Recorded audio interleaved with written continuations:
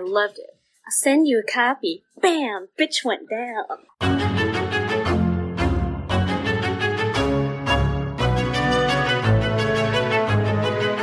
Right, and welcome back to Horror Queers. I'm Joe. And I'm Trace. We're just getting right into it. And we're the Horror Queers. All right. And we are doing our second entry into Women in Horror Month.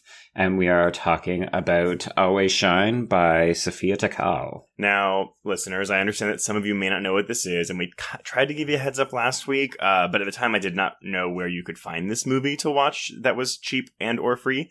Well, if you have a Shudder subscription, it is on Shudder, so you can watch that. There you go. And then come back and listen to this. Or if you don't really want to put the time in to watch it, listen to us anyway, and you can just hear the whole story. I don't know. It's your life. I mean, you should always go and watch the movie. It will give you a better sense of what the hell we're talking about. Yes, and there's actually a lot to talk about in this film. Also, though, another week where I do wish we had a woman to talk about these themes with. No. I mean, I think we would have benefited from it, but I'm going to just encourage ladies, if you're listening, please reach out to us via Twitter using the hashtag HorrorQueers and tell us whether or not this movie speaks to any of your experiences. Because I'd be really interested if this is more of a movie actress thing or if this is a female friendship thing. I think it's a female friendship thing, to be honest, because, like, you know, even going back to Jennifer's Body, it's kind of in there too. So I feel like it has to be in some male friendships, but I'm surprised that it hasn't, like, really eked its way into films yet. Maybe it's because women are more in tune with, like, what they're feeling, and so they put that in their films more. Maybe that's. Well, I think there's also a weird tendency in Hollywood to dramatize female friendships in catty fashions. Mm-hmm. And I think the perception is that girls fight dirtier. That's why we get a bunch of teen comedies about the same kind of things, like Mean Girls, right? Which, spoiler alert, that's kind of why I liked this movie so much, because it presents it in a very non-Hollywood way, despite being very much about how Hollywood perceives women. Yeah. Well, do you think the fact that it's an indie film has something to do with that too? Oh, 100%. Like, there's no... Yeah, obviously. If you give this to someone in Hollywood, actually, well, interestingly enough, you give this to someone in Hollywood, they're going to turn it into Sofia Takal's next feature, in New Year, New You, which is running as one of the episodes of Hulu's Into the Dark series, because it's a very similar concept, but definitely Hollywoodized. Not in a bad way. I actually did enjoy it. I watched it just before we started recording this, just so I could kind of get a feel for her work, because I've never seen... Well, she's only done 3 films with this new one, and I didn't look at the first one. But yeah, no, this one and Into the Dark, New Year, New You have very, very similar themes, but Into the Dark is a little bit more... I know I say accessible a lot in this show, but what I mean is for less patient viewers who maybe want more bang for their buck or more of a payoff, that's what I mean by more accessible. It's less... Little less art fare. Yeah, sure. We'll go with that. Okay. So, Trace, what the fuck is this movie? This movie. So, Always Shine. Well, I'll just go through some facts and you go through the plot. So, again, though, it's another recent movie. It's November 26, 2016. It had a very, very limited release. According to Box Office Mojo, it was one theater where it opened with $4,200 in the 65th place. So, really? Yeah, not a big film. The distributor was Oscilloscope Pictures. Yeah, that's right, Oscilloscope. Right? Oscilloscope, okay. It only ended up grossing $17,000. I couldn't find a budget on it, but I would imagine it's very small. Based on some of the interviews I pulled with Takal, it seemed like it was made for almost nothing, which, granted, the movie doesn't really demand a big budget because it's very small and personal, but... Still, that's shocking. When I read the fact sheet, I thought you had mistyped. I thought you had missed a zero. So I was like, oh, 17 million. That's pretty good. This is like, I could totally imagine this film being a minor hit in that fashion. So to hear that it only made that little is a little shocking. Well, and you know, and even for being like an indie film that's admittedly more of a slow burn, I don't think it's boring at all. And even the way that these characters are introduced, well, we'll get into it. So very well received by critics at the time. 3 years ago. 91% on Rotten Tomatoes with an average score of 7.1 out of 10. However, audiences were less into it, as evidenced by, this Shocking. lack of accessibility that I mentioned earlier. 52% positive from audiences with a 3.3 out of 5, or, to match the critics, a 6.6 out of 10. So not far off. I guess, I'm guessing when people give a movie a 3 on Rotten Tomatoes, maybe they say that that's a rotten for them? I don't know. Maybe people hold their scores higher. It's anything below a 5 is rotten. So, or... Well, so... 4 maybe rotten? I don't know. Nevertheless, clearly we should know this since we're both tomato-approved critics. No. Well, no. But see, I think when you're an audience, though, you can pick, because when I put in my reviews on Rotten Tomatoes, I can select, rotten or fresh. And honestly, for me, out of 5, if it's below a 2.5, it's rotten. If it's above a 2.5, it's fresh. And then if it is a 2.5, then I basically go with the tone of my review. Is it a positive leaning 2.5 or a negative leaning 2.5? The same with me. Or in my case, it's a 3.5 for The Predator, and I still labeled it rotten. What? Ugh. God, that movie's fun. I don't care what any fucking person says. And I have our editor, Brad Miska, backing us on that. That movie is fun as shit. It's a mess, but it's fun. But this isn't about The Predator. This is about Always Shine. Why can't you stay on topic? I don't know, man. So, yeah, 72 out of 100 on Metacritic with a 6.1 out of 10 audience score on Metacritic. Directed by Sophia Takal, which is her second feature. Her first feature is something called Green, which I have never seen before, but apparently it does deal with similar themes of jealousy. Mm-hmm. And that's it. That's all I got. I like that all of the interviews that you and I searched out for this, it was basically like, she made this movie with her then boyfriend, now husband, and everybody loved it. And then Simon Barrett, the writer behind You're Next and a couple of other things, was like, Blair Witch. People should have died in this. I really didn't like it because it kind of made it sound like, oh, well, the reason I made this next film and the reason I made it more of a thriller was because Simon Barrett told me to. And I was like, this is icky. But it works in this movie, which, well, spoiler alert, one of these characters dies. But again, if you're listening to this podcast, you should really have already seen the movie. But, we're going to go through the whole plot. And we're totally spoiling everything. Yeah. It was written by, as you just said, her then fiance, now husband. I think when they made this movie, they were already married. But Lawrence Michael Levine, who's also in the movie. So lots of incest going on here. He doesn't have any notable credits to his name, and that's really it. But the real stars of the show, and I think Takal does a really good job directing the film. But the stars of the show here are these two lead actresses, and I do want to talk about them at length, and we will. But first, ad nauseum. And I was going to say ad nauseum. That has a negative connotation. So first is Caitlin Fitzgerald playing. Oh, is it Beth? Yes, it's Beth. I confuse the name so much in my notes. I'm like, Anna, Beth. Wait, Annabeth? Now, the first scene of this, so you have Caitlin Fitzgerald, who isn't as famous as Mackenzie Davis, but Caitlin Fitzgerald is known best, at least when this movie was made, for being Libby Masters on Masters of Sex, the Showtime series that starred Lizzie Kaplan and Michael Sheen as Masterson Johnson, the sex researchers. And if anyone watched Unreal, she was the Sutress in season 3 of Unreal, which I actually liked her on that show a lot, and this third season was a step up from season 2, which wasn't hard to do. But yeah, I could not get back after season 2. No, yeah. See, and season 4 so quick, it's 8 episodes. It's like super quick. Then we have Mackenzie Davis as Anna, who honestly, I've only seen her in this and Tully. Oh. But yeah, she's in Blade Runner 2049. She's in The Martian. The Martian. Oh, right. Okay. That's a tiny role for her. Okay, cool. I wasn't sure. And then I guess she's a main player on the TV show Halt and Catch Fire. And it's amazing. I will wholeheartedly recommend that. Very non-genre, so this is off-brand for us. But if people are looking for quote-unquote prestige television, it's about the rise of the personal home computer in the 1980s. And it's got our queer favorite, Lee Pace, in one of the lead roles. Wait, is he gay? He is. I did not know that, but I love Pushing Daisies. That plot summary. The pie maker. Yeah. But that plot summary you just gave for that show does not make me want to watch it. And I think that's why I've read the plot summary before. And I was like, ooh, not for me. It's basically Mad Men for home computing, but the first season is a little rocky because it focuses on the two men. So it's Lee Pace and Scott McNairy. And they're both really good.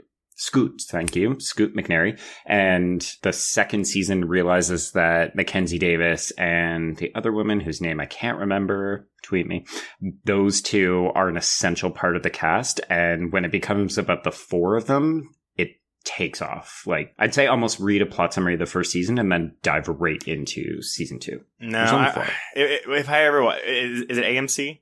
Mm-hmm. Okay, yeah. If I ever get into it, I'll just watch it. I mean, like, you know, if I can make it through Legend of Tomorrow season 1, I can make it through one season of *Halt and Catch Fire*. But Mackenzie Davis also has one other notable. Oh, go ahead. Do you have that on there? I don't think so. Oh, okay. She's in San Junipero for the Black Mirror episode that everybody loves. Yeah, no, I know what it is. I've never seen it, but trust me, if I ever watch Black Mirror, I will fucking watch San Junipero. It's I believe, Emmy and maybe Golden Globe winning episode, I know that sounds really like bitchy of me to say that. Like, I'm sure it's great. I just have not gotten around to watching it, and I've seen so many people talk wonderful things about it. So it's on my list. I'll get to it one day. I'm just not in a rush. Everybody tell Trace that he needs to watch it, because it really is good. Or just go fuck off, because I know. I know I'm supposed to watch it. Wow. Why do you all like him more? He's so aggressive. No, I'm just honest. So, that's kind of your rundown of Always Shine. Now, Joe, would you like to tell everyone what happens in this movie? Sure. I'm going to do a bit of a condensed reading, and then we can fill in the gaps, because it's not huge on plot, all things considered. Yeah, not a lot happens. I mean, a lot happens, but not a lot happens, if that makes any sense. Let's go through it. Okay. Okay. So the log line is best friends Anna, that's Mackenzie Davis, and Beth, that's Caitlin Fitzgerald. They take a weekend trip to Big Sur, hoping to reestablish a bond broken by years of competition and jealousy. They're both actresses. Yeah. Tensions mount, however, leading to an unexpected yet inevitable confrontation, changing both of their lives forever. So essentially, this is a pair of friends who have had a very healthy rivalry over parts, and Anna is less successful, and she really covets and is envious of Beth's success, and Beth is the sort of mousier one, and I don't know that you would say she's better looking, but she has a look that is more in demand. It's a more conventionally attractive look. Yes. She's also more traditionally feminine and pliable and agreeable and meek. So she's more in line with what men in the industry are looking for. Whereas Anna is what you would say she's more of like a ball buster. She's abrasive. She's aggressive. She's confrontational. AKA she speaks her mind. Yeah, so exactly. She's like a bit of a bitch, but in a way that doesn't work to her benefit in something like the casting couch or the casting process. So they've had a falling out, and this weekend is their opportunity to come back together, and it basically just brings out all of the old bitchiness. Anna blames Beth for not getting her part. She thinks that Beth is covertly sabotaging her career, and Beth meanwhile is like, I'm basically in beer commercials and doing B-level horror shit. My life is not that great. And they end up having this big falling out about 2/3 of the way through the film, at which point, I'm not sure if it's not supposed to be clear that Anna kills Beth, but it's pretty fucking clear. Well, the first time I saw this, admittedly, because this is the second time I've seen it, I was not 100% paying attention. I was like off and on my computer watching this movie, and I was like, wait. Like, because the third act's kind of like a fever dream, even though everything that's happening is actually happening. Yes. But watching this, I'm like, oh yeah, no, it's totally obvious. She kills this bitch, like strangles the fuck out of her, which we don't know that's how she does it, but we find that out later. But she's definitely like super 100% dead. Yeah. So they basically like they run into the woods after each other, and then the next morning only Anna is around, but she begins to take on Beth's role, and she sees Beth in her role, and that's kind of why it's a fever dream. It's like a little bit surreal. A lot of people have compared it to Persona, to Mulholland Drive, in that sort of, you can't really trust exactly what's going on, but I would say it's actually easier to follow than those films. I've never seen Persona, but yes, it's definitely easier to follow than Mulholland Drive. But yeah, so she basically like puts on her clothes and like acts as her, just to see what her life is like for a day. And we'll get into it, but it's making a big statement. Yes. Well, I mean, that's basically it, right? Like, she tries on Beth's life for a day, and that's more or less the third act until I kind of think mentally breaks down. And at that point, she realizes what she's done. And the film ends when she wanders back to the cabin after spending a rough night in the woods. Mm-hmm. And the coroner is there taking Beth's body away, and Beth's boyfriend, Paul, I think. I don't know. He's so all the men are super disposable in this film. I was like, can't tell these guys apart, and I don't care. Well, the bartender is nice. The one who's like, well, all I was doing was saying, oh, it's Jane Addams' brother, because like Jane Addams plays his sister in the movie, so I was like, that's just how I like associated him. Okay. Jane Addams, if any of you don't know, she was in HBO's Hung, and also in Little Children, aka the woman that Jackie Earle Haley masturbated in front of in the car. That is a great point of reference. That's basically like every time I see Jane Addams, I'm just like, fuck, like Jackie Earle Haley's just masturbating in front of you. It's happening. So, ew, time's up. we will let's just dive in from the beginning. So first, the movie starts with a quote, and I don't always pay attention to quotes when they start movies. I mean, because, you know, they could be something deep and meaningful, or it could be something like that fucking white horse quote in Halloween 2. You never know. Because sometimes they have an air of pretension behind them, and I really hate the word pretentious, but I'm like, look, I just want to watch your movie. I don't need to read a quote about why this movie's thematic or something. I don't know. I'll get the theme on my own as I'm watching it. But the shit is deep, Trace. So the quote that starts this movie, it's a woman's birthright to be attractive and charming. In a sense, it is her duty. Ellipses. She is the bowl of flowers on the table of life. And that's John Robert Powers from The Secrets of Poise, Personality, and Model Beauty. But it does tie into the whole theme of the movie, which, to be clear, I do like this movie a lot. But then my first note is, fuck, I love Caitlin Fitzgerald.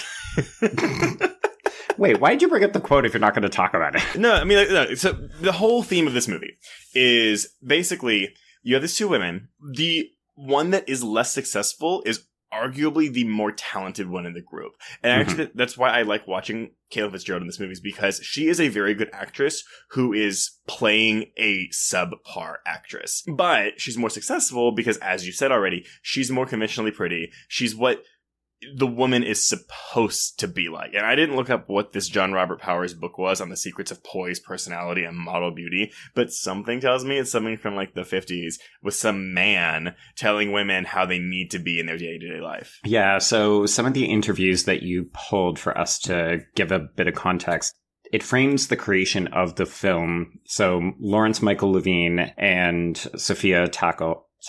Damn it. Takal. They apparently drew both the quote and the movie's title, Always Shine, from a range of different women's literature on things like how to be a model wife, but also how to be like a Miss America beauty pageant and that kind of stuff. And it's this idea that like to be a woman means that you always have to shine, you always have to be on, you can never be forgettable, but also you need to be like the beautiful table setting, like, which really, I mean, if you're thinking about the role of a woman from a man's perspective, and he's saying, we are basically table setting, which is like, that's so demeaning. Well, and it's interesting to think about when this was made, because this was probably filmed in early 2016. It was doing the festival circuit summer of 2016, but it was released November 26th, which is about 3 weeks after Trump was elected to presidency. So it's really, to me, interesting, just like, again, in like the 6 months between festival circuit and like the release, and how, and even now watching it now, and after all this like Me Too stuff is going on, how more and more relevant movies like this are. Yeah, so Sophia Takal clearly has a bone to pick with somebody. But also, because in these interviews too, she was saying how the idea for the script even came from just like, she was seeing a lot, I guess the LA Film Circle, which is a very close-knit community. She was seeing friends of hers, female friends, become like get better jobs, become more successful. And she was aware that she was jealous. She was getting angry. And this film was kind of like a therapy session for her. Which is good. Use your art as therapy, people. That's what it's there for. Yeah. I mean, granted, the Anna character, who is basically a stand-in for Takal, murders her friend. So make of that what you will. Yeah, I mean, how deep down the rabbit hole do you want to go with that one? I'm sure it's fine. I mean, like, whatever. I did like the idea, though, that her stand-in is the less agreeable woman, because I think it'd be really easy for somebody to watch this movie and misunderstand who that character is and just be like, oh, wow, she's a bit of a bitch, isn't she? Well, yeah. Okay, so okay, let's go into how they're introduced. Because honestly, like, this movie nails these introductions like nobody's business. I fucking loved the introductions. It's so good. So yeah, the first shot is basically Beth. It's Caitlin Fitzgerald. She's doing an audition. Or what?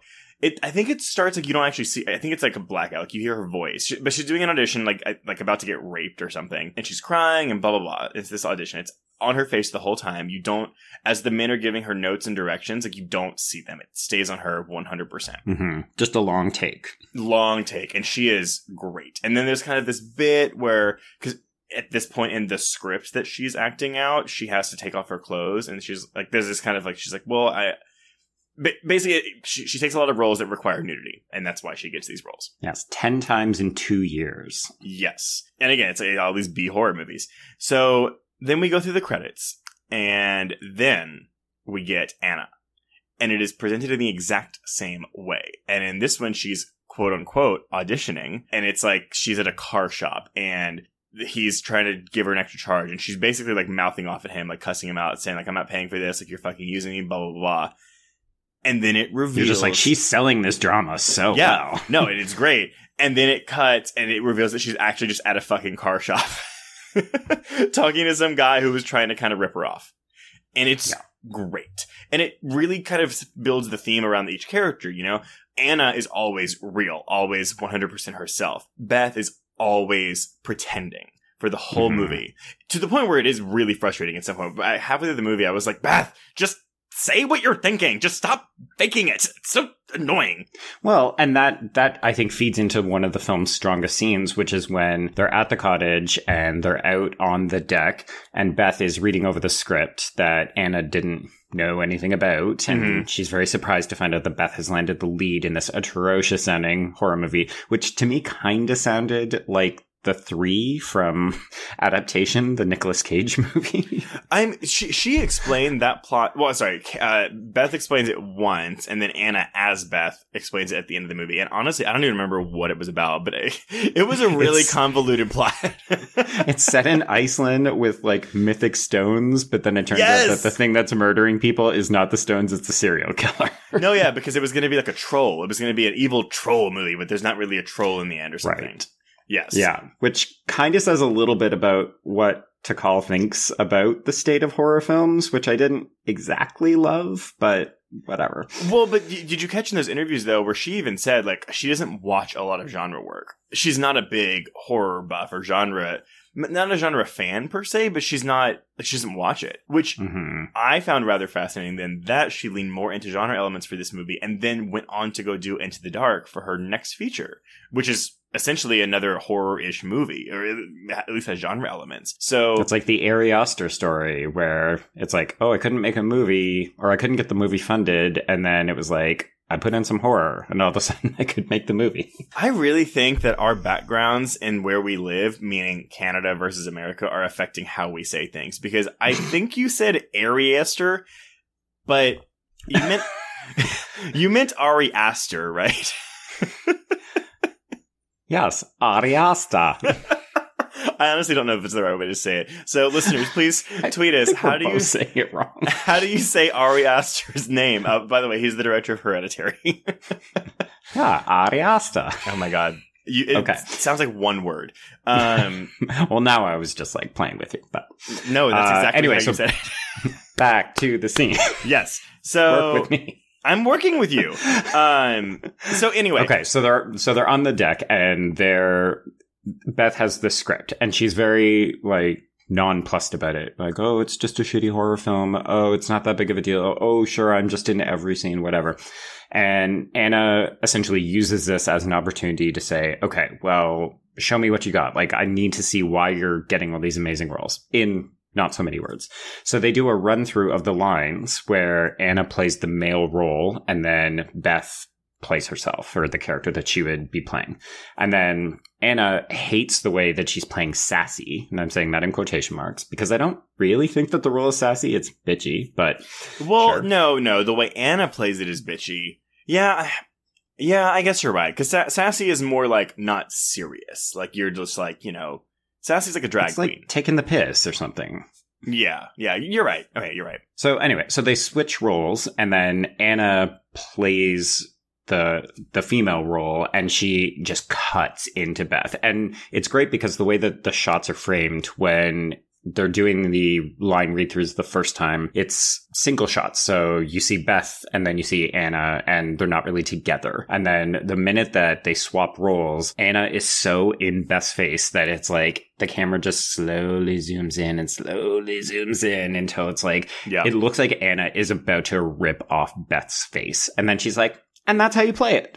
Yeah. But it really speaks, I think, to the heart of their relationship, where Anna really does not understand why Beth is getting all these things. And Beth is like, you really don't have any kind of understanding of what my life is actually like. Like, you put me on this pedestal. But at one point she says, I'd never realized how much you despise me. And the line is so cutting, and it's so true. Well, okay, so we did skip a couple things. Like, there are a couple instances that happen. This movie does cringe really well, I think. It's not where it's like outwardly like Crazy Ex-Girlfriend cringy, but it's like there are moments where you're just like, ooh, like I'm just a little uncomfortable watching this. And even though I've never had this with an actor-actress relationship, there's a moment like where you can feel Anna's jealousy. And oh yeah, I think before this moment, there's two big ones. And basically it's like when they're first on their trip and they're eating at this diner, and a quote unquote fan of Beth's comes up and asks for her autograph.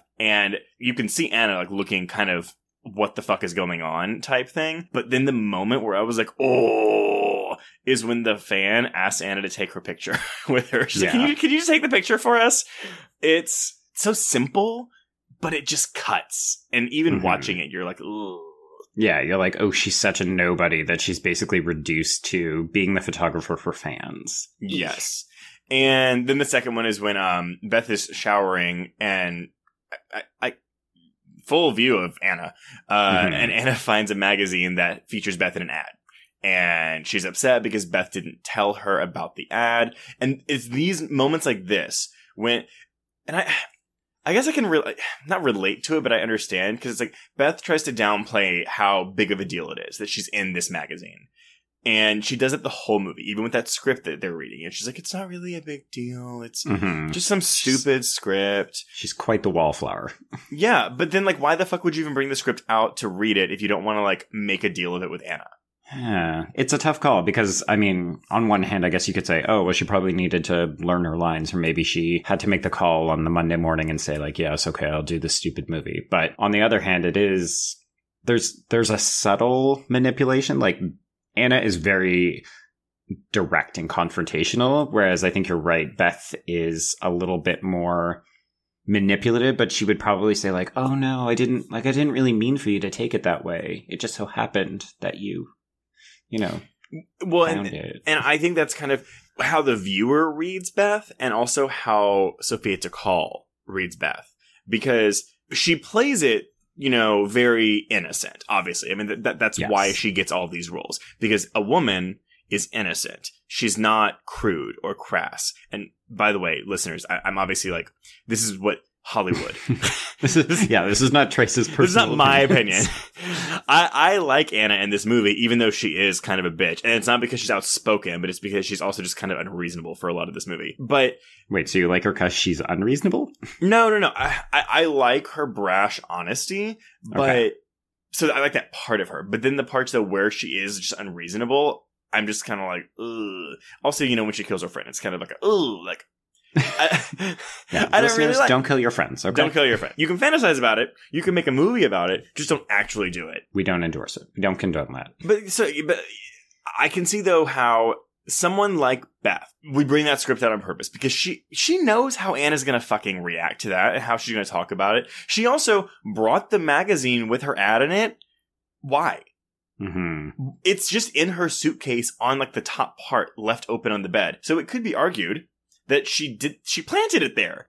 I mean, that's really up to interpretation, but it also seems like Anna's maybe just another fan of Beth, or like Beth views her as a fan, just a way to like feel better about herself and her rise in her career. That's interesting. I'd never thought of it that way, but now that you're saying it, yeah, it makes total sense. Particularly if you think of the fact that women are often also said to fight in different kinds of ways, right? So there is the more direct, the more confrontational, but then there's also this other side where it's like secretly catty, secretly manipulative, like, well, I'm just going to bring this magazine. Oh, you found it? My bad. Well, and the movie never gives you an answer. I mean, the movie seems to imply that, yeah, no, it's Beth is just innocent in all this. But I think maybe certain types of viewers will read this and be like, bitch, I see through your shit. I know what you're doing, and it ain't fucking funny. I know Beth. I've got a Beth in my life. I mean, basically, and again, like I think it's a testament to like the nuances that Caitlin Fitzgerald gives to the role, and I actually kind of hate that she dies so soon. I mean, I say so soon. It's like an hour into this 87-minute movie. No, I'm 100% right there with you. To me, that's actually the biggest problem that I had with this film. The relationship between the two women is so interesting and so dynamic. And then when the confrontation physical actually happens, it felt like it's just over. Like I wanted it to continue to escalate and then have it. Like as much as I liked the third act, it's a soft like. Whereas I really liked the first hour. Like, I was loving the first hour. But see, that's where it comes in, though. This movie is not about their relationship. This movie is about Anna.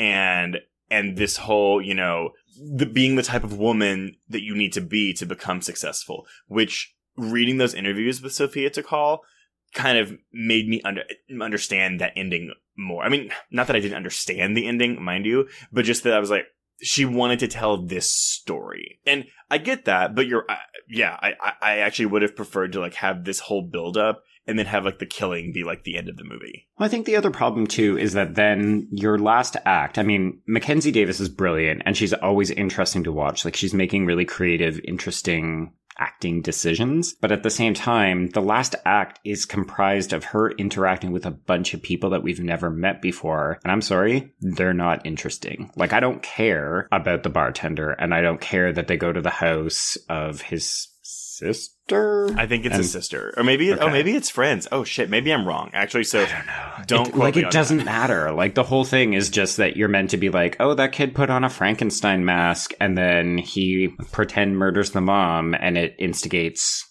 her sort of dissociative breakdown. And I'm like, yeah, I get all this. It's fine, whatever, but I don't really care about any of that. I think there were other more interesting ways that her breakdown could have occurred that I would have preferred. I did like, so I mean, this girl like loses it before she kills her. There's like basically it kind of builds up into this scene where, well, okay, let's go back. Yeah, let's rewind because I do. Because I feel like we need to talk about the bar scene. Yes, that yes. I was like, okay, how far back am I going? But yeah, so they go to a bar together and they basically talk to this guy. And first of all, Vic. Oh, you got his name? Wow. Man, I've got all the names. Kudos to you. Vic, he's a hot 28-year-old who is not anywhere. Like, I was like, Anna, are you honestly trying to play this up? He's like, how old do you think I am? She's like, 28. Oh, like, God. Bitch, no, he's obviously 40 to 45. Yeah. So Beth gets this, again, down to like what they drink is like very, you know, intentional. So Beth, have you got the names? I don't know what Beth gets, but it's something super like effeminate, whatever it's called. Do you know what it is? It's called Speaking in Tongues. Okay, yeah, it's some stupid like $20 cocktail that like a restaurant makes up with like, you know, cranberry juice. Would you like me to give you the recipe? Yeah, actually, go ahead.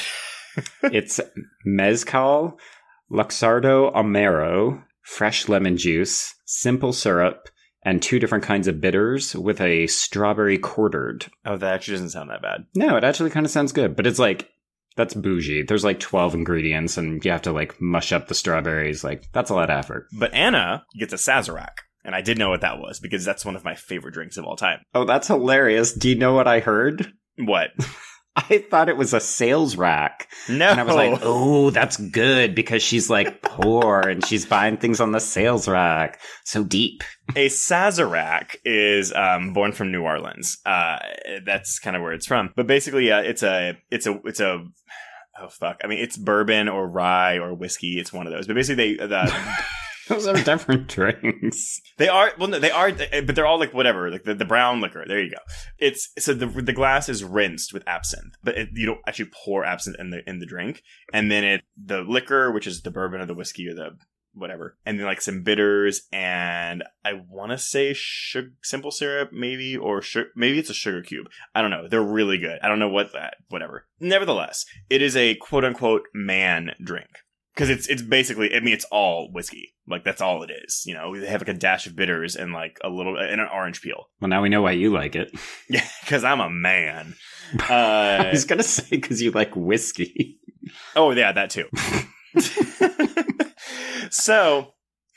Let no one doubt that Trace is a man. When he reads quotations at the openings of films, he's a man. Yeah. So they have this guy come over and they go out to the patio with him and they're talking and Anna's flirting with him pretty hard. Yeah. But then she says something that like turns him off. That's a question, I guess. I don't even remember what it was. So he mentions that he's there at a men's retreat and she starts kind of gently ribbing him and being like, oh yeah, it's so weird that you're like going on these hikes together and you're doing the sweat lodge. And then he goes, you're really inquisitive. And then he goes to Beth, is their friend usually this inquisitive? And that's the end for Anna. Like she is, she does not have a hope to get this guy. And so Beth goes to the bathroom. The guy meets up with her and gets her number, even though she's a boyfriend who we've seen like once before, and he doesn't matter. Who she literally was talking on the phone to and saying, I really miss you and I love you, like 2 seconds before. Like, Beth, have some self-respect. That's the thing. I mean, okay, even though Sophia Takal did not write this movie, it was her husband. I would like to imagine that she like was maybe reading it as he was writing it. I think she was definitely contributing to it, for sure. She was over his shoulder reading this shit. Do you think Takal has any empathy or sympathy for Beth? It's tricky. She really does kind of come off as a bit of a... I think it's an attempt to showcase different types of women and show how they can be bad for each other, but also that it's men and society at large that are really conditioning women to go after one another. So, I mean, I think it's pretty obvious that she more strongly relates to Anna, but I don't... 100%. I think she's modeling Beth on different people that she knows, and she's like, I don't hate these people, but I don't think she relates to them in anywhere near the same way. But I do think then there's this bitterness inherent. And granted, she seems like a lovely woman. I mean, based on what I've read, I watched a video or two with her, like, she's great. But, you know, based on her saying, you know, this movie was kind of a way for her to get these feelings that she was having, these negative, like, feelings out. I'm just kind of, you know, like, shots in the dark here. I'm throwing darts in the wind. I don't know, whatever the phrase is for that. So, you know. I kind of like it. I feel like it's the kind of emotional honesty that you tend not to see. Like, typically people would be like, oh no, these are just, you know, representations of people that I've heard of. And I've had such lovely experiences. Like, I really respect the fact that she, in all of these interviews, came out and said, I was feeling threatened. I was feeling jealous. It was really unhealthy. I needed to work through this. And as a result, I made a fucking feature-length film about this. Well, no, absolutely. You know, she clearly does relate more to Anna. Like, Anna is more like who she is as a person. And that's why, I mean, like, she clearly knows a Beth in her life, or two Beths in her life. And that's kind of where I would assume that character was born out of, and right down to these little things that she does. So she gives her number to the guy. Anna sees them. Then they go home, they go to bed, they wake up, and then they do the script reading in the morning. After Beth hears Anna crying in the middle of the night and can't be bothered to go in and see if she's okay. Yes. This friendship is over from the beginning of this toxic. movie. Yeah. Like, these two should not be friends, essentially.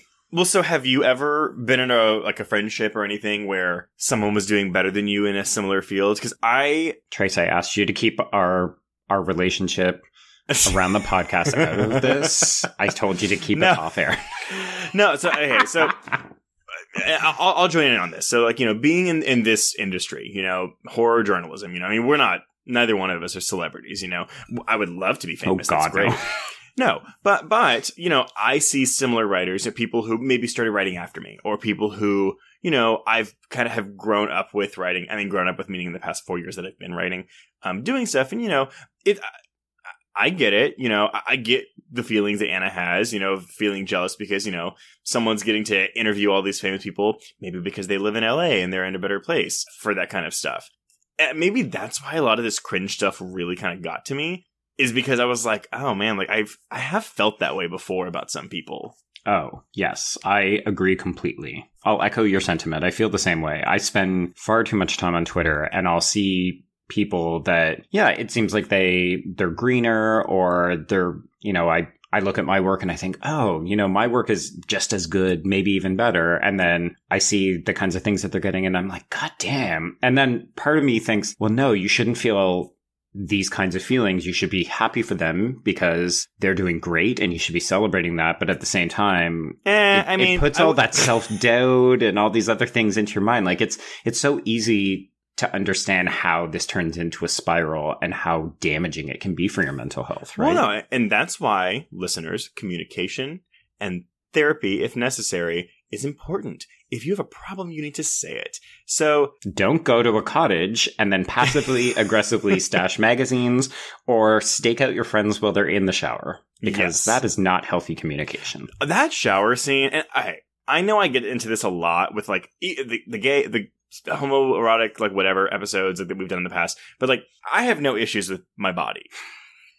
Here we go. Everyone pull your chair a little bit closer. No, I just don't think I would be showering with the door open with my friend there. I just don't. I mean, I don't get that. I don't get that. Yeah, this to me feels definitely more like a female thing than a male thing. And this, again, is something where I think it would have been maybe beneficial to have a woman. I don't know if a woman could speak to all experiences in this regard, but I mean, I guess these are just two very good friends, and they've slept over, like they've done sleepover since they were children or something. Like, I don't know.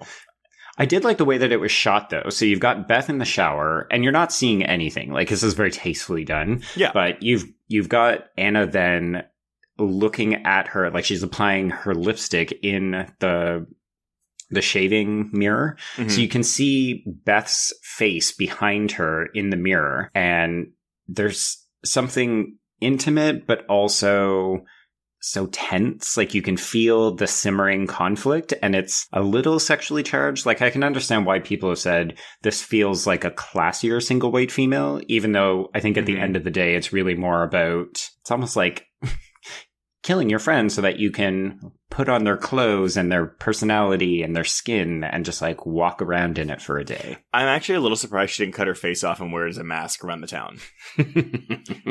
That's in the darker version. That's in the unrated extended cut. That actually would have been a real... that's how you end the movie. You wait and you push the killing off until the very end. You have her cut off her fucking face and you have her walk around town and the cops come arrest her. Boom. End of movie. There you go.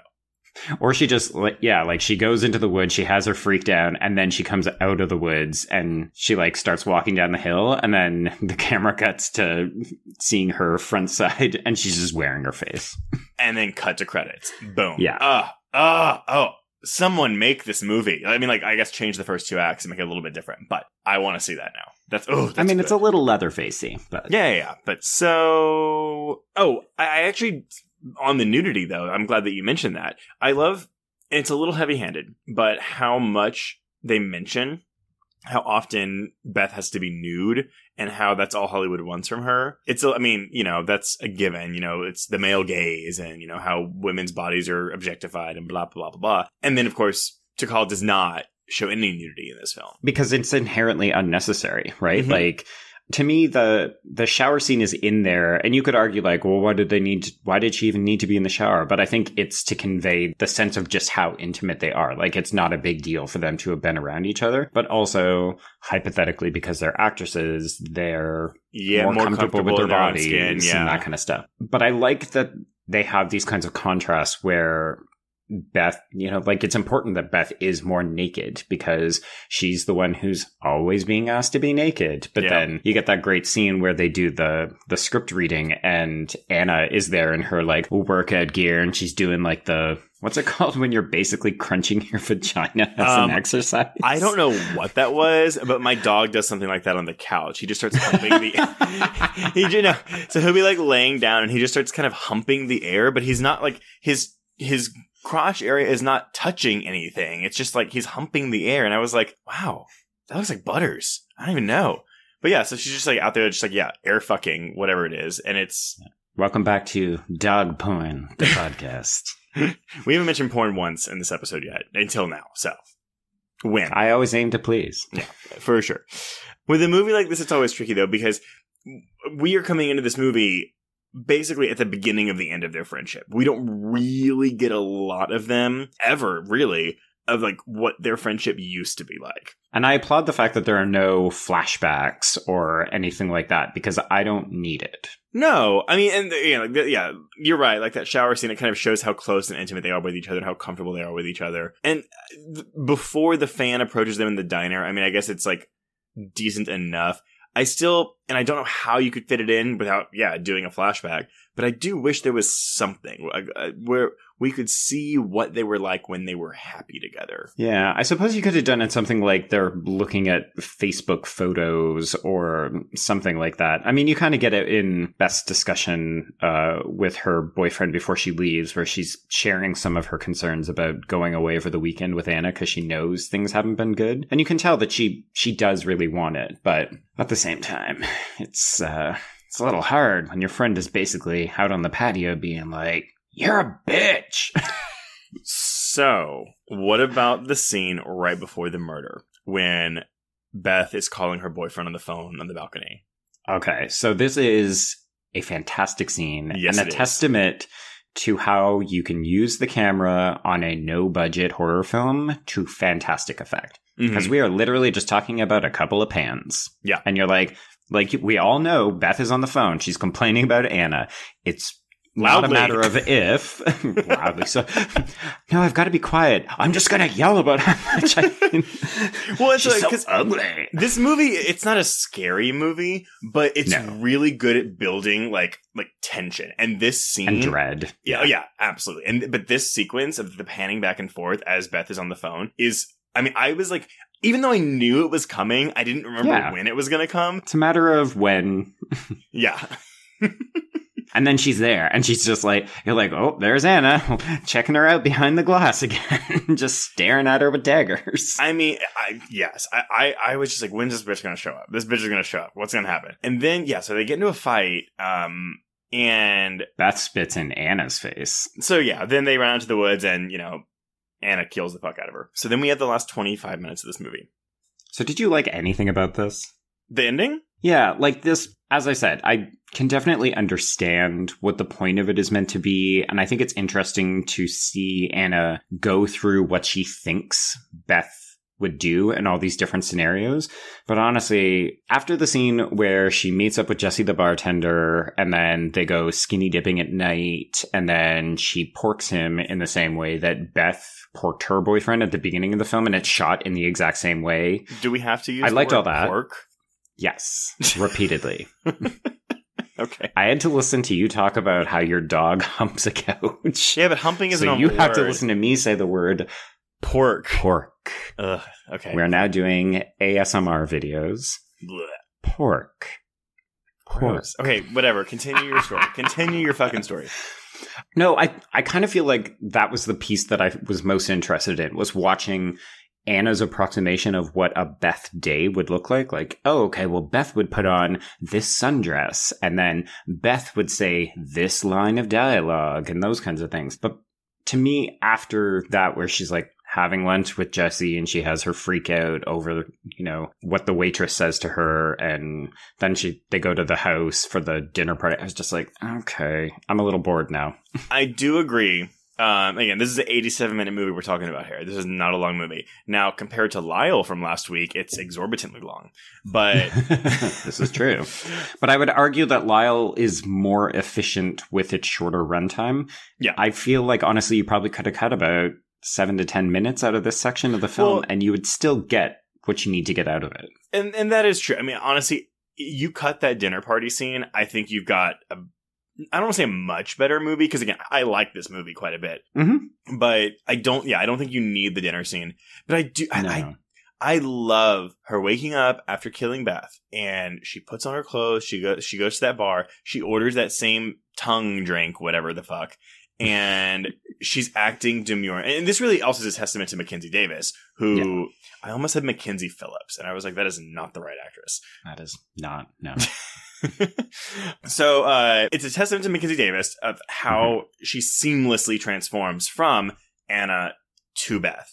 And then playing off that fear of seeing Beth, in her clothes, even though she's not really there. Which I almost wish could have been leaned into a little bit more. Like, there's never any suggestion that Beth is not a figment of her imagination at this point. Like, you're never confused when Beth shows up and you're like, oh, wait, what's happening? Ooh, it's weird. You're just kind of like, oh, she regrets what she did to Beth, and Beth is like haunting her. Yeah, I have a real hard time when people are hallucinating or seeing things that aren't there unless they're drug induced. I have a really hard time buying into that because I've never experienced it, and I think it can come across as kind of a cheap narrative device. Yeah. Unless we're talking about, 6 Feet Under, where it's inherently baked into the premise from the first minute. No. Absolutely 100%. And also, though, like, 6 Feet Under has kind of like this absurdism to it that this movie doesn't have. No, again, this doesn't break the movie for me. It's fine. Like, she sees Beth like 3 times tops, and it's like really quick, like little bits. But I really think it was just a way to get Caitlin Fitzgerald to stay in the movie because she was still on set the whole time.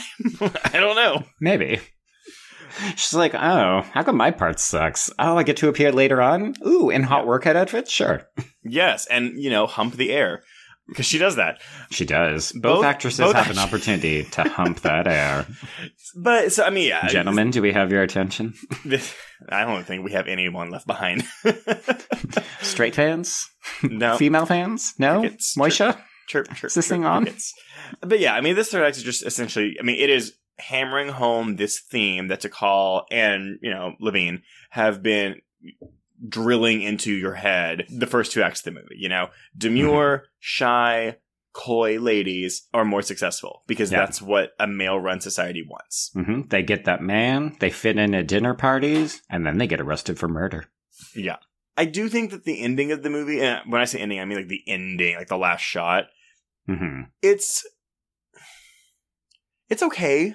I don't know if there was a lot of satisfaction in the ending for me. I guess I am with you. Like, the first 2 acts work a lot stronger than the third act, but I do like the beginning of I like the first half of the third act. The part where they recreate the chasing in the woods, but they are swapping roles, or they're intercutting between the actual events and then what Anna is imagining. That part brought me back in. I was more emotionally invested, but really it's only a couple minutes long, and then we're right into the ending. Yeah, because she wakes up, and it's actually a really pretty shot too when she wakes up in the woods, even though she looks a little clean cut for having slept in the woods all night. And then she goes to the cabin, and the boyfriend's there, and they're just wheeling off a body into the ambulance. And which, like, where was that body? Is it that they had already found it in the woods, or did she hide the body somewhere else? I have questions. Well, my question is, though, I think it was in the woods. I think she strangled her and left her there, because it was my understanding that pretty much the second Beth died, she went into like a fugue state and went back to her room and fell asleep. Oh, so you don't think any of that third act actually really happened? No. Because, oh, okay. No, I get it. Yeah. Yeah, because then she wakes up and she puts on Beth's clothes. So the body was left in the woods. But then my question becomes, they find her body in the woods. They didn't come across Anna this whole time, falling asleep? Yeah, that's what I'm saying. Yeah. Okay. Sorry. We're on the same page. We just didn't say it very clearly. Cut this part out. No, it'll be fine.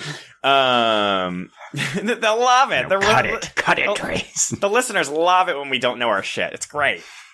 We can't say the proper liquors, we haven't seen Persona, and we can't talk about the end of this movie. I'm not gonna lie, though. I don't think anyone listening, and maybe I'm wrong, but I don't think anyone listening is going to know what a Sazerac is. Unless they're from Louisiana. Louisiana, represent. Listeners, tweet me if you know what a Sazerac is, and and send me a picture of you drinking one. That's great. Oh, okay. So we don't condone murder, but we do condone liquor consumption. Unless you're under the age of 21. But this is a explicit podcast, so you shouldn't even be listening to it if you're under 21. But that's a lie. That's not how it works. And also, if you're Canadian, you've been drinking for 3 years or 2 years at that point. Wait, your drinking age is 18? 18 in Alberta and 19 for most of the other provinces. What the fuck, man? Ugh. Sorry, Alberta and Quebec, 18. The other one's 19. So if you're 19 in whatever one of those provinces, but then you come to America, your license doesn't give you free reign to drink in America, does it? It does not. And also, if you grew up in Alberta or Quebec and then you go to another province for university, all of a sudden you're back to not being able to drink for that 1 year. Oh, wow. It sucks. Well, luckily, both of us are well over the age of 21, so we don't have to worry about that. It's true. I'm glad that we're both 29. Yeah, it's great. Is there anything more you want to comment on the themes of this movie or this movie in general? Oh, well, I wanted to hear your comparison to her recent venture with Blumhouse. So the New Year, New You connection. Oh, okay, right. Sorry. But this part we are not going to spoil because I have not seen it, so I've explicitly said to Trace that he cannot spoil this. No. It will be very, very light, like basic plot summary. So tell me this sounds familiar. So New Year, New You stars Carly Chaikin, who I adore. If you've ever seen Suburgatory or if you watch Mr. Robot, but she's way better in Suburgatory. To each their own. She's great in both. They're very different roles. Yeah, she's good. And so this role is kind of like it's leaning further away from Suburgatory is what I'll say. It's about a group of 4 friends, and they're all having a sleepover because like they're selling a house that one of them grew up in or something. And the lead girl is Suki. I want to say Suki Stackhouse, but it's Suki Waterhouse. Suki Stackhouse is a little different. I know. So Suki Waterhouse, who many of you may know from the awful film The Bad Batch, and don't at me, it's terrible. I don't think anyone will know her from that. That's the only thing The Bad Batch, really? That's like a big thing. Maybe it's in the horror circles, but like that was a thing. Like, people love that movie. I don't get it. I heard nothing but bad reviews, so I avoided it. I had to watch it twice because I had to review it or do an interview with the director. And I liked it more the second time, but I mean, like, it went from like a 1 star to a 1.5. Anyway, Suki Waterhouse is really good in New Year, New You. And it also stars Kirby Howell-Baptiste she's in The Good Place now, but she's done other stuff. I just don't know what she's been in. Anyway, so they're all getting together to say goodbye to this house. And Carly Chaikin's character was in their group of friends, but she has since become very famous. She's a social media star, and she does like wellness videos and stuff. She's like an influencer, right? Yeah. Yes, exactly. She's an influencer. And Suki Waterhouse has a scar on her face for reasons that aren't described early in the film. But is it connected? Maybe, but you're led to believe based on her facial expressions that she's real jealous that Carly Chaikin became famous. So she might be plotting something, maybe revenge, during this last sleepover with her friends. All right. So we got female friendships that have poisoned and jealousy over the success of someone else. Yes. So it's very similar. However, it's like an 84-minute movie. I mean, I say movie. It's technically a TV show, but it's a movie. And I think Blumhouse TV produced it. And it feels more like a Blumhouse thing than something like Always Shine. So it's definitely less indie-oriented, but they both share very similar themes. And maybe because I just watched it, that's why I'm kind of like, I don't want to say being hard on Tikal to hear in this episode, but being like, girl, we got some deep-seated issues. She's still working through it, huh? Yeah. It is 2019 now, and you're still working through these issues, which, granted, I think she's giving out great stories, and that's awesome.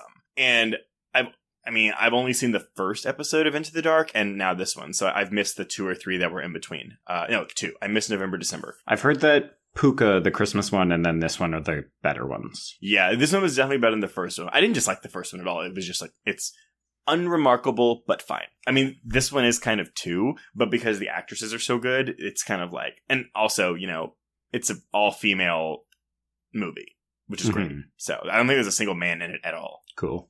I do think it's interesting, though, that she's like, I almost wonder if her rationale for evoking such a similar idea a second time around was because she knows that not many people saw Always Shine. So she was like, well, this material is still ripe. It's still totally relevant for this day and age. So maybe I'll just repurpose it and make it for a product that I'm sure tons more people have seen than this movie. Or I posit this. What if Simon Barrett watched Always Shine? And then he said, it's needs good. More influencers. It needs more influencers. I think it needs to have more people die. And I think it needs to be bloodier. And I think people need to say fuck more often. I do think it's interesting that she's graduating progressively into more and more genre-related fare. Oh, you mark my words. I like to see that in people's filmographies. She's going to have a Blumhouse movie in the next 2 years. Like a theatrically released movie. Especially with the shit Blumhouse got in last year, Jason Blum, about saying how there's no female directors. She's getting one of these movies. And just to clarify, yes, we all know that he walked back on that. But at the same time, he still said it. So... And I get it. You're in an interview. You say something, you don't realize you're saying it. It's tough. I'm cutting him some slack here. But yeah. That was not a finest moment. It was not his finest moment, but he has done a lot of good work for the genre, so that's true. Judge at your own will. So that is that's Always Shine. That is Always Shine. Where's my game? Okay, so your game, and I'm quite happy that we since we talked about the drinks, you're actually kind of prepped for this. So. Fuck. In this movie, the women drink drinks with names that are reflective of their personalities or the place that they're at. So your game for this week is, what would your drink of choice be? And it can either be real, boring, or you can make up one. Well, first of all, that whole spiel you just gave is kind of undone by the fact that you thought that Anna's drink was called the sales rack. In my defense. You're not laughing. That would have been an awesome drink. Can you imagine being like, I'm kind of poor and down on my luck and I'm really angry. Give me a fucking sales rack. The sales rack. Ooh, listener challenge. Make a sales rack. Tweet me what you think would be in a sales rack. And then send pictures of you drinking it. I think. Yes, this will be so much fun. It's going to be some kind of well whiskey. And I thought you were suggesting like well water. No. It'll be made with authentic well water. No. But when I first started waiting tables and people kept saying, I want well whatever, I thought well was a brand. I didn't know it was just like the cheapest liquor you had. Yeah, I never tended bar. I was never good enough for that. No, I was a terrible server. I was awful because I hated people. So, okay. See, now I'm on the spot to be funny. I don't know what I'm going to do. Oh, you can be authentic. You can be vulnerable, Trace. Let the people in. Not physically. I know. Andrew might have a problem with that. My butthole is open. Oh my God. And you're editing this episode, so I know you're going to keep that in. What does narcissism... It sounds a bit more like a cologne than a drink. Yeah. I know I've said I'm narcissistic on this podcast before, but I don't think I'm actually narcissistic. I would be called the brutal bitch with a heart of stone. No, gold, heart of gold. Just use like a backslash. It's both heart of stone and also gold. Well, no, because I'm really nice. I'm a really nice person, and I don't like hurting people's feelings. But I also like... Unless he's tending bar... Or if he's following you on Twitter. Dude, in which case, he hates you and he hates your drink. I worked at a wine bar in the rich area of Austin, like where Matthew McConaughey lives. And the things I would hear people say, it's called Westlake, by the way. The area is called Westlake. The things I would hear people say, I mean, it's enough to make you want to kill yourself. They're so awful. Well, especially in any kind of service industry. And then you add wealth onto that. Not a good combination. I shit you not. There was did you hear? They're not watering the grass at the golf course today. What? An actual conversation. It was awful. So, yeah, sure. The brutal bitch with a heart of gold. Glass. Nice. Stone. Okay. It's a mouthful, but it sounds like something that they would serve at your boys' brunch at the Alamo. Yes. So what's yours? You clearly thought about this. So what's yours? Oh, God. Actually, I clearly did not. Oh. I won't lie. It's because half the time you tend to forget that I can also play the game, so we just do you. That's not my fault. You can say I have an answer too. I just like putting you on the spot most of the time. Whatever. Nope, come up with the cocktail. Give it to me. What would mine be? Like looking around my apartment for inspiration. Yeah, it's fucking hard, isn't it? It is. This was not an easy game. I apologize. I will steal the first word of yours, and mine will be brutal caffeine. So mine would be a coffee porter kind of combination, maybe with some kind of hard liqueur like Kahlua or something semi-gross like that. That sounds really gross. Listeners, tweet who has the better drink. And also send in... that is not fair. Send in your recipes for the sales rack. Mm-hmm. Yeah, I want to see people get creative with this. No, I actually would love that. So hopefully people watch this movie and then they listen to this episode. Well, that is our game for Always Shine. Mm-hmm. Joe, where can people find you on Twitter? People can find me at B Stole My Remote. That's the letter B.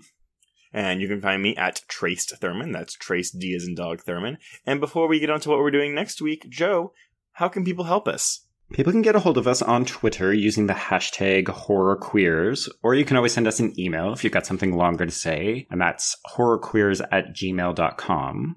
Trace, do we have Patreon episodes in February? We do have a Patreon. And so if you head to patreon.com/horrorqueers, you can actually go ahead and pay $5 a month.